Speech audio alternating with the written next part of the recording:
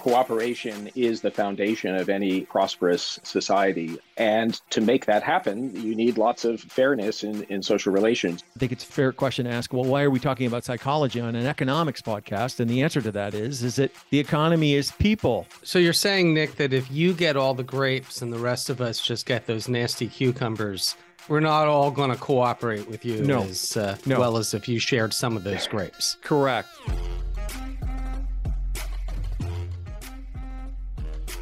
From the home offices of Civic Ventures in downtown Seattle, this is Pitchfork Economics with Nick Hanauer, the best place to get the truth about who gets what and why.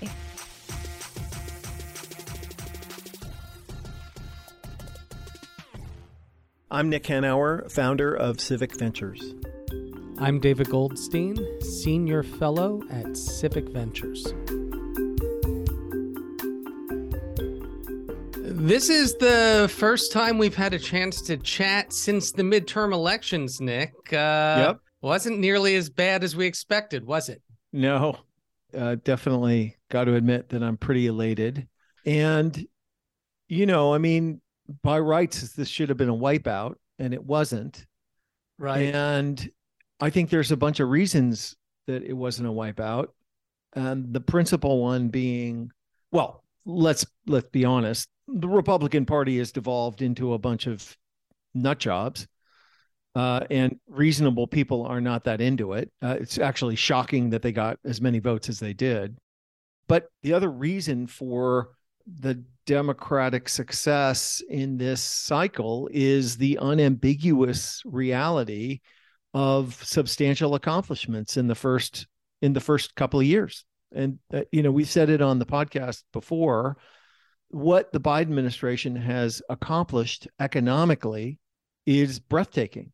It's just no one has come close in decades. And let's be clear, apart from the checks that went out, and the child tax credits, when we say their accomplishments, it hasn't had a material effect on the ground in most people's lives yet. And people understand that, right? And we're in the midst of this high inflation and high gas and heating costs and so forth. So people are feeling some pain right now from the global economy. But what the Biden administration and the Democrats broadly have done is that they've demonstrated their determination to make the lives of the American people a little bit better. Yeah. And this gets to the heart of this podcast, a little more fair. Yeah, no, for sure. Absolutely. The Biden administration dedication to middle out economics, the notion that a thriving middle class is the source and cause of economic progress and growth rather than the consequence of it, is at the center of why they've been so successful and have passed so many really incredible economic policies, from the American Rescue Plan to the IRA to the infrastructure plan, the CHIPS Act. All of this stuff is aimed at making the economy grow from the middle out and the bottom up. And this is a radical departure in economic policy. And as such, Biden really is the first post-Reagan president, because none of the Democrats that came before him governed in this way or attempted to pass these kind of policies. So anyway, it's a really, really cool thing. And indeed, one of the central focuses is to make the economy fairer, to allow more and more people to participate robustly, which brings us to the subject of this week's pod. Right. The psychology of broken contracts, of fair social contracts. Yes, a fair social contract, which we have been violating for the past 40, 50 years. And finally, we have an administration that's not just dedicated to fixing it, because I think other administrations wanted to address this issue. They didn't know how, but also they didn't know how to talk about it in the way that the Biden administration has, and has done so successfully, clearly, over the past 2 years. Yeah, absolutely. And, today I'm super excited to talk to my colleague, Eric Beinhocker, who's a professor of public policy at the Bolotnick School of Government and the executive director of the Institute for New Economic Thinking at the University of Oxford. And, Eric has done some really interesting research on fair social contracts and the psychology and sociology of fair social contracts. And I think it's a fair question to ask, well, why are we talking about psychology on an economics podcast? And the answer to that is that, the economy is people.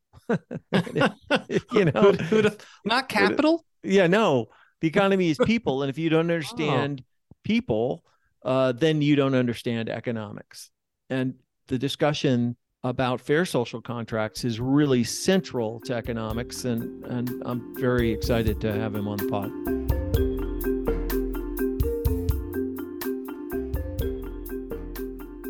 Eric Beinhocker, Executive Director for the Institute for New Economic Thinking at the Oxford Martin School and Professor at the Bolotnick School of Government.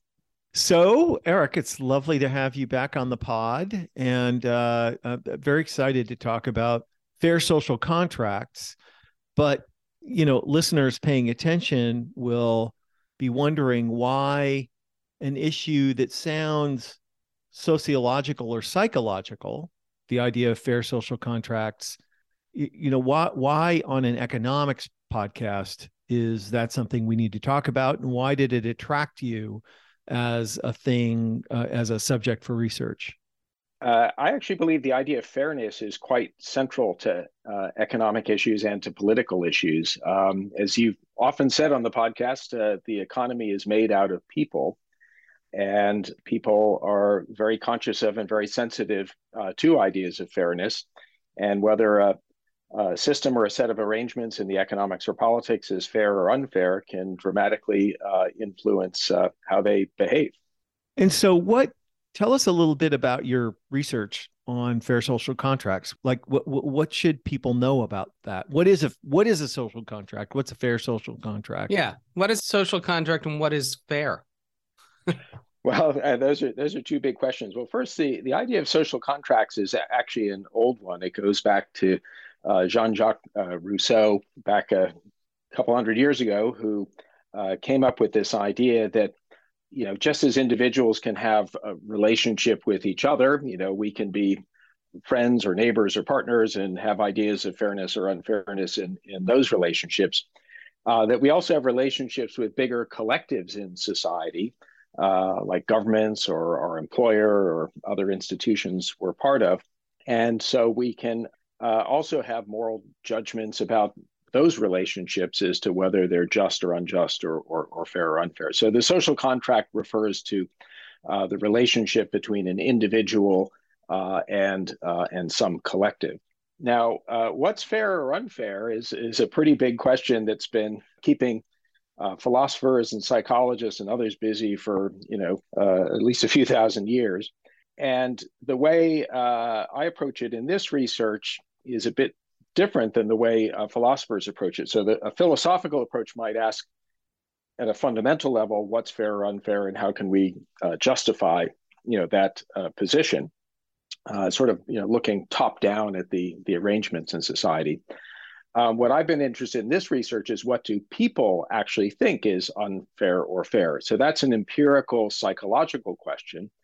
And there's rather than a philosophical question, rather than quite a philosophical question, right? Yeah, and so there's a body of research where mostly experimental psychologists, but also anthropologists and other social scientists find ways to both ask people, do experiments on them, observe their real behaviors in groups and so on, to figure out what do real people actually believe is fair or unfair. Now, the philosophers might take a different view of that, because people, as we know, aren't always consistent in their views. So there might be lots of contradictions in those views, and it may not be logical. And also, there's inevitably going to be differences across individual people and cultures as to what's viewed as fair or unfair. But one of the big findings from this stream of research is that actually there is a lot of commonality across people and across different cultures as to that we have some pretty basic instincts around this idea of fairness. So you're saying there is an actual science of fairness? Well, I wouldn't say that there's a science of fairness, but there is an empirical psychological literature on cooperation and our moral preferences and moral behaviors. And out of that, we can see some common patterns and tendencies for how people react in different situations and what people view as fair, unfair. Yeah. Now, I should caveat all this by saying that, you know, the usual social scientist caveat: more work needs to be done.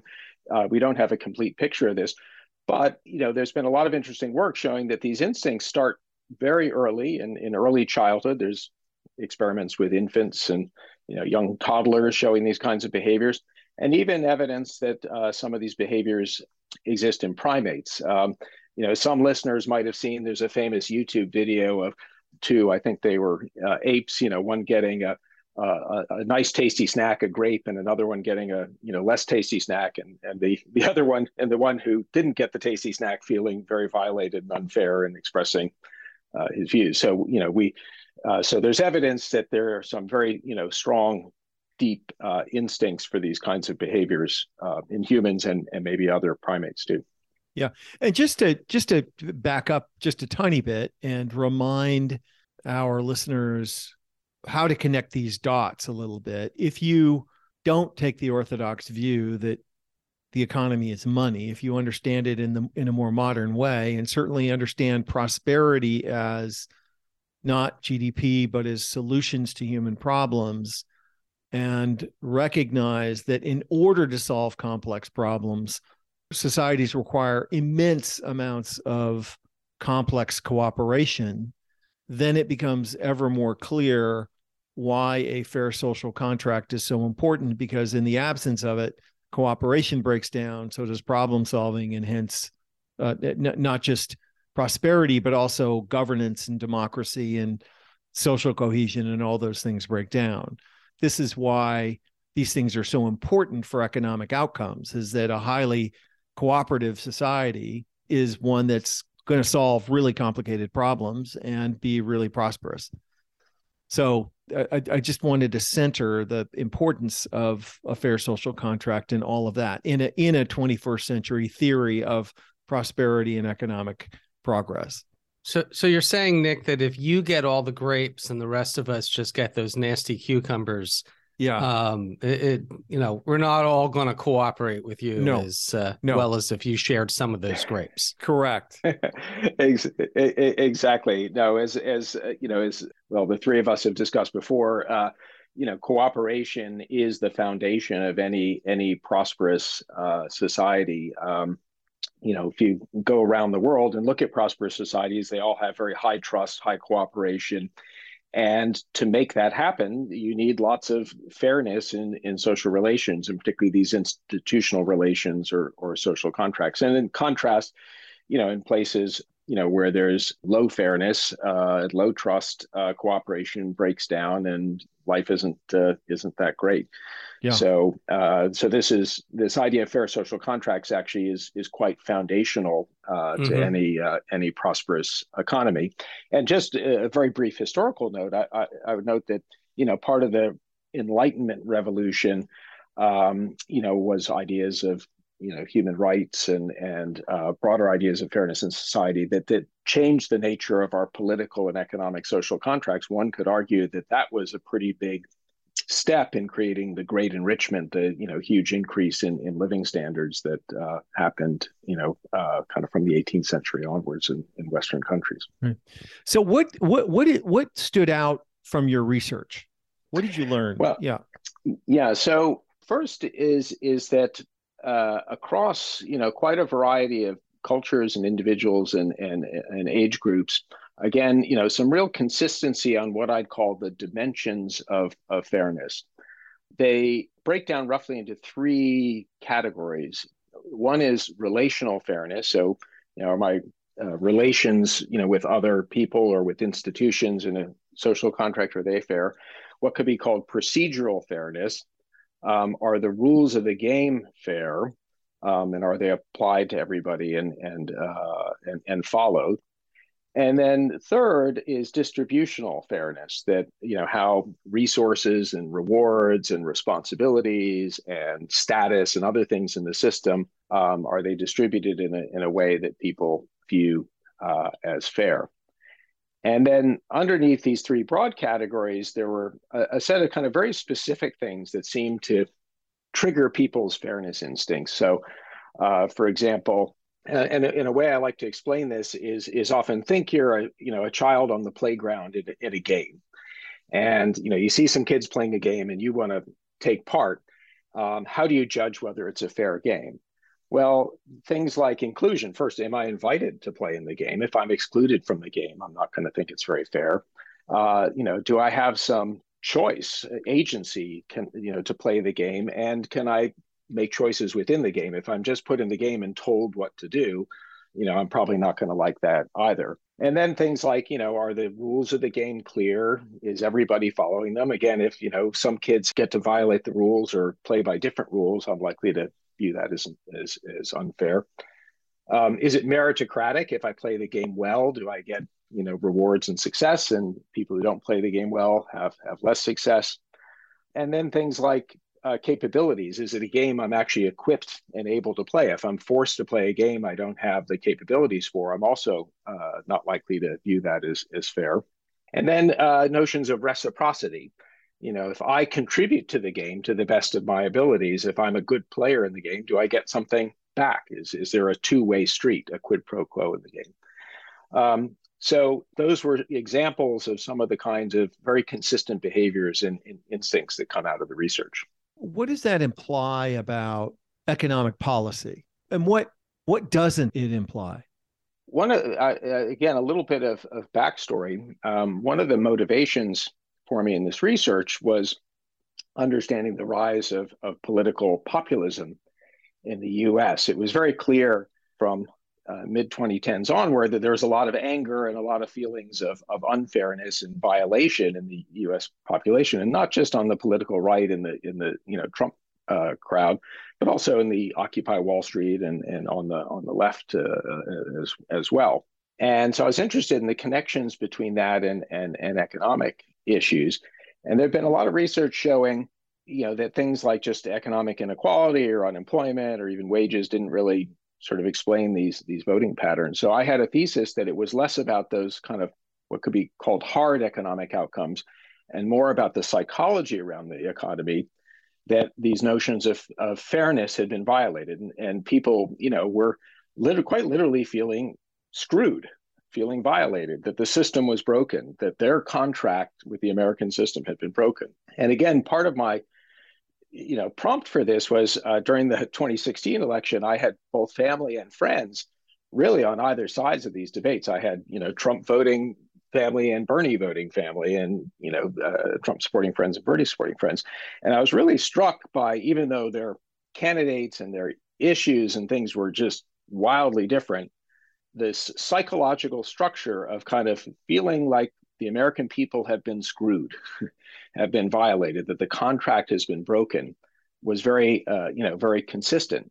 And as I dug into it more, and these dimensions of fairness that I talked about, you can start mapping them onto economic policy and showing how, people are right. They were pretty screwed. Yeah. And you guys in this podcast have been detailing that screwedness over many episodes. Yeah. And, so whether it's things like, just take one example, loss of agency or loss of autonomy. If you have a loss of worker power, deunionization, your employer is controlling your schedule and sending it to you by text message the night before, all kinds of things where you feel less in control of your life, you're going to feel pretty screwed. And we see hard evidence that those kinds of things were happening. And in fact, this slogan, "Take Back Control," was the guiding slogan of the Brexit populist movement, playing to that feeling of loss of agency. I just can't get this out of my head.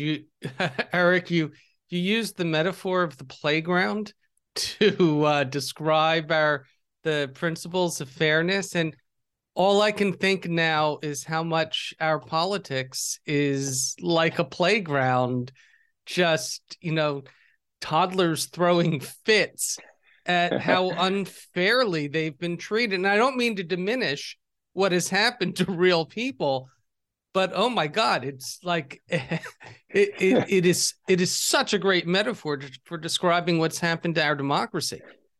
Well, the developmental psychologists would say there's more than metaphor here. That again, these instincts and behaviors do develop kind of during our childhood and then stay with us. And so, if you think back emotionally to, you're a kid on the playground and other kids are playing an unfair game and, you're not treated well and all the other things. So how do you feel emotionally? I mean, you feel really upset. But these feelings of fairness violation do trigger very strong emotions, and there's some neuropsychology, which is the point. There's some neuropsychology research showing which parts of our brain light up, and all the unhappy chemicals start squirting around in our brains, and it literally makes us crazy.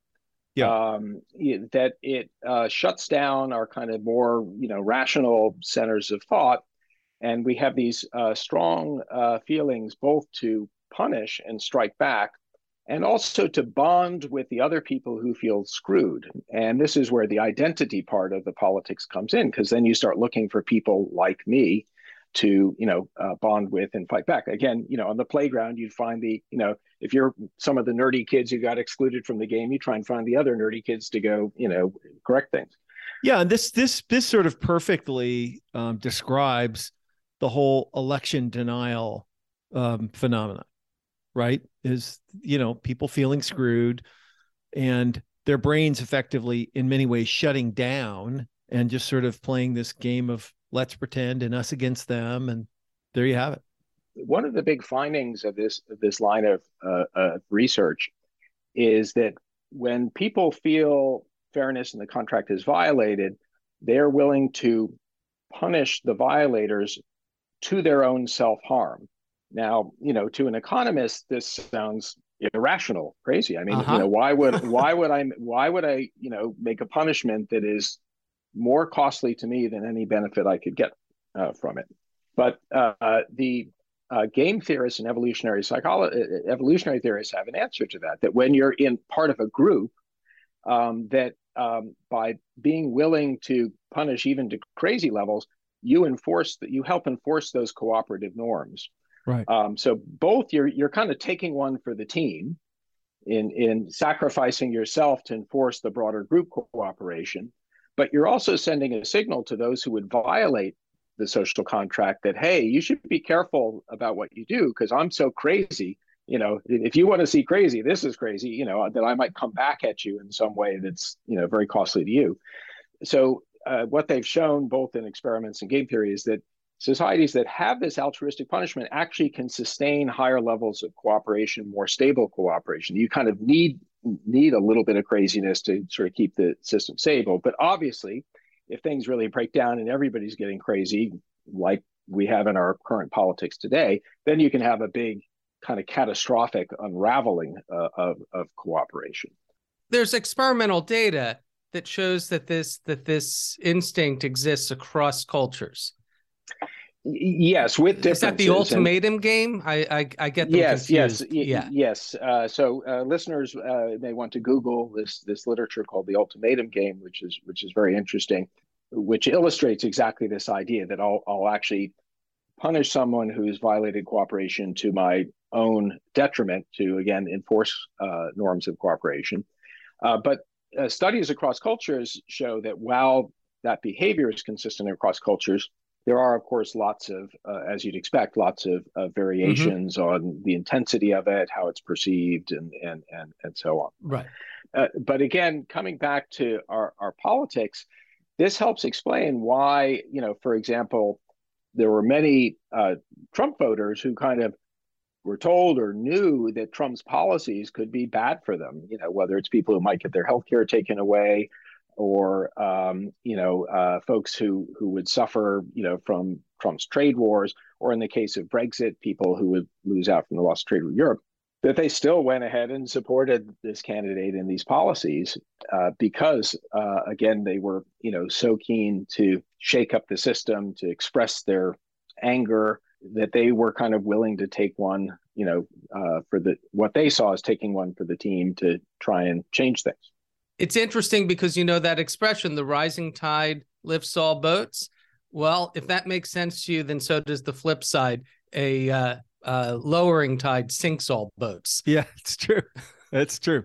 So, but one thing I think it's really important to emphasize in this discussion about fairness and fair social contracts is it's quite clear that, first of all, that different people and different cultures make variable calculations about what's fair and reasonable, right? Because people tend to look at these things differently. But it's also true that virtually no one believes that a fair social contract means we all get the same thing.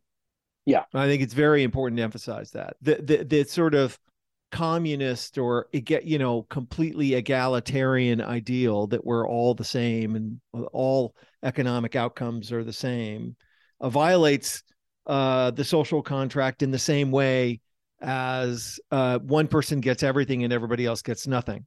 Exactly. And Nick, you're pointing to something that progressives often kind of get tangled up about. Right. And actually pay a real political price for their kind of confusion over this issue, because fairness and equality are not the same.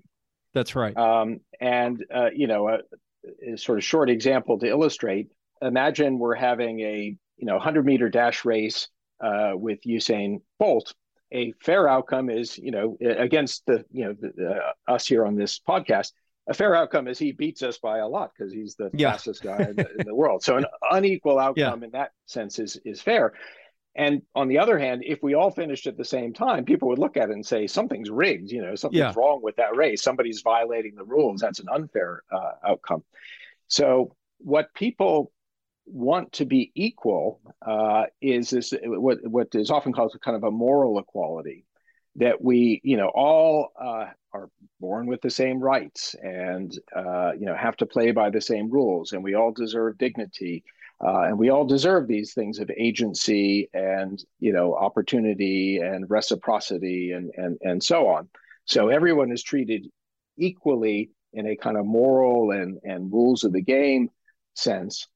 But whether an equal or unequal outcome is fair or unfair depends on the game you're playing. In some games, you would expect an equal outcome, and in other games, you wouldn't.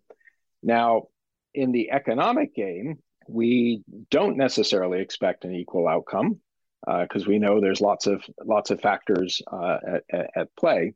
But we do want to know that, again, the rules of the game and how it's played and how we're treated in it is fair. Yeah, absolutely. And so, but the big trap on the left is believing that because high levels of inequality is bad for a variety of reasons, that zero inequality is good. The latter is not true.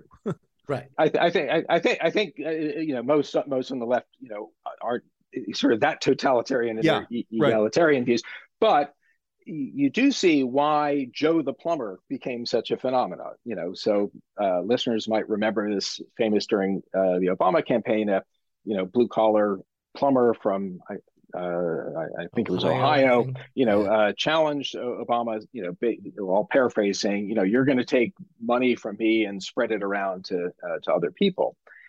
And what he was saying was it would be unfair, for the government to take money, that he felt he'd earned and spread it around to other people. Now, we should call out, there's often kind of like racial dog whistle and other, issues lurking under these kinds of things.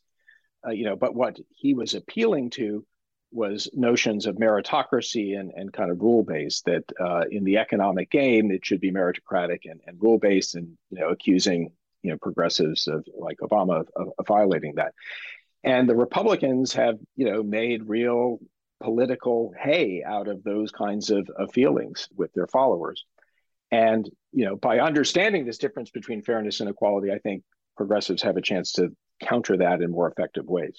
Can I ask you something, Eric? In the economic game, is fairness a moving target? Like our perception of what was fair 200 years ago is different from what we perceive to be fair today? Yes, absolutely. Well, if we just take one dimension of fairness, inclusion, then in prior generations and centuries, excluding lots of people was considered perfectly normal and fair, and of course we don't accept that today. So hopefully there's some moral progress in our notions of fairness, but also just how these things are interpreted is always a function of a specific time and culture and so on. Okay, getting back to the theme of this podcast, we want to change the way people think and talk about economics towards the end of making the economy better for everybody. So, what does our understanding of fair social contracts say about how we should understand the economy? 2 points. First is just the realization that fair social contracts is essential to long-term prosperity. That would be big progress itself. Traditional economics has often pitted ideas of fairness against the economy, that you can either choose, you can have a more sort of, fair and just economy, or you can have a prosperous growing economy. And that's been our political frame in many ways for a long time. This work shows that they aren't contradictions at all, that the more fairness and justice we have, the more cooperation we have, and the more prosperity we have. So that in itself would be a huge change in our thinking and narrative. But then just getting a bit more concrete, I think this framework actually helps us understand how to design policies that could rebuild the social contract. The social contract after decades of neoliberalism has really been in tatters. We've seen this, loss of agency and worker power, loss of dignity and status. Also, rule violations that corporations can get away with all kinds of behaviors if they, just pay a small fine, or that the rich have a completely different tax system than everybody else. We've seen losses of meritocracy, decreasing security, loss of investment in capabilities, and less reciprocity. So, if you go down kind of the list of all the dimensions of fairness under neoliberalism, they all got worse. And no wonder people are pissed off and vote for candidates like Trump. So we have to go through the same list and say, how do we rebuild? What policies re-empower workers, give them that sense of agency and control over their lives? How do we increase inclusion? How do we, take something like the tax system and make sure everybody's playing by one set of, fair rules? How do we restore notions of meritocracy, give people security, and invest in their capabilities? So what this framework does is it helps point you at policies that not only are the right thing to do economically, but are also likely to be politically very popular because they are appealing to these deep instincts for fairness. And I think, as a political position, calling out and saying, we know you've been screwed, we feel your screwedness, and here's how we're going to fix it by, rebuilding fairness in the social contract would be a very powerful political strategy. So wait, what you're suggesting, Eric, is that we should create policies that assure that if you work hard and play by the rules, everybody should be able to enjoy a comfortable, secure, and dignified life. I know it sounds radical and crazy, Goldie, but yes, that's what I'm saying, and we can live in hope. All right. So one final question. We've asked you before. We'll ask you again. Why do you do this work? We've all been seeing how this breakdown in feelings of fairness have led to breakdowns in our democracy and our politics and our economy. And it's essential that if we're going to get America back to cooperating again and back to solving problems, that we need to understand this much better and find ways to fix it. Cool. Well, thanks for being with us. It was great to have you on the pod as always, and more to come. Thanks very much, guys.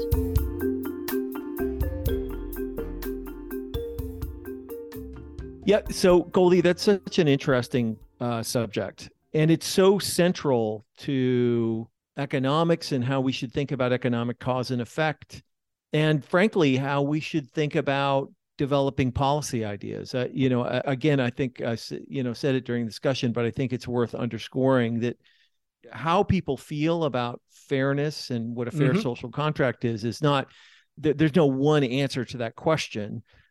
People are different and things evolve. I think the question you asked about, do our notions of fairness evolve? I think that's a really interesting question that we should air out more at some later time. But but one thing's for sure is that how we feel about how the economy generates its outcomes is very central to whether the economy will generate its outcomes, good outcomes. And this discussion of fairness is so interesting and important. Yeah, and I also think, Nick, it gets to the heart of why orthodox economics is such bullshit. Yeah, why its models can never actually predict the economy. And that is, the things we were talking about on this episode are impossible to model.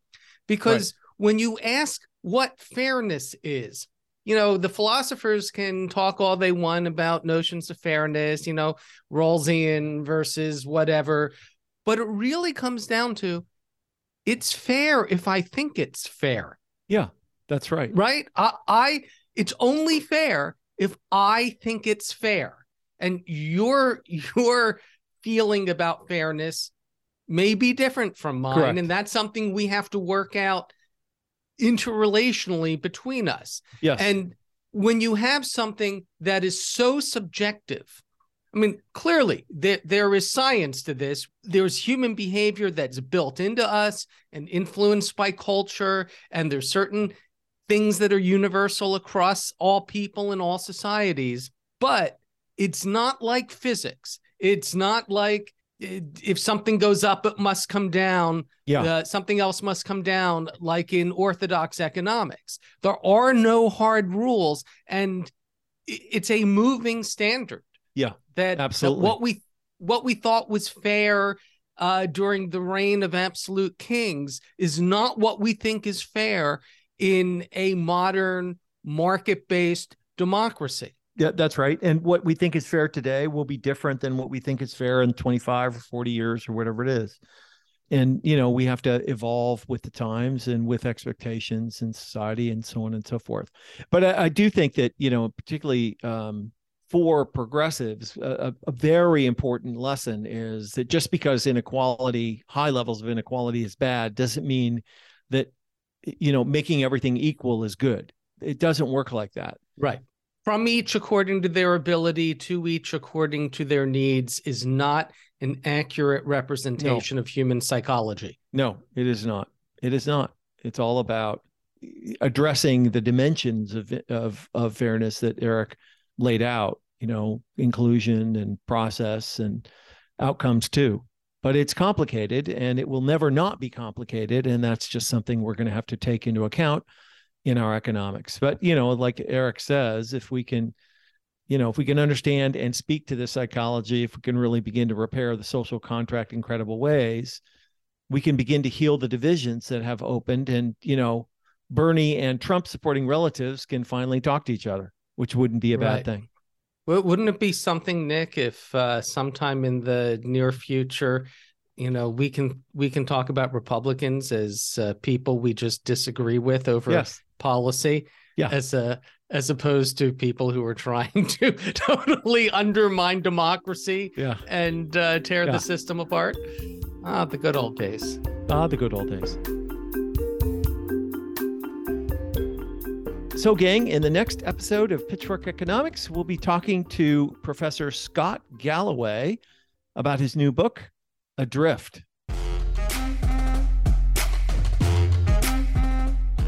Pitchfork Economics is produced by Civic Ventures. If you like the show, make sure to subscribe, rate, and review us wherever you get your podcasts.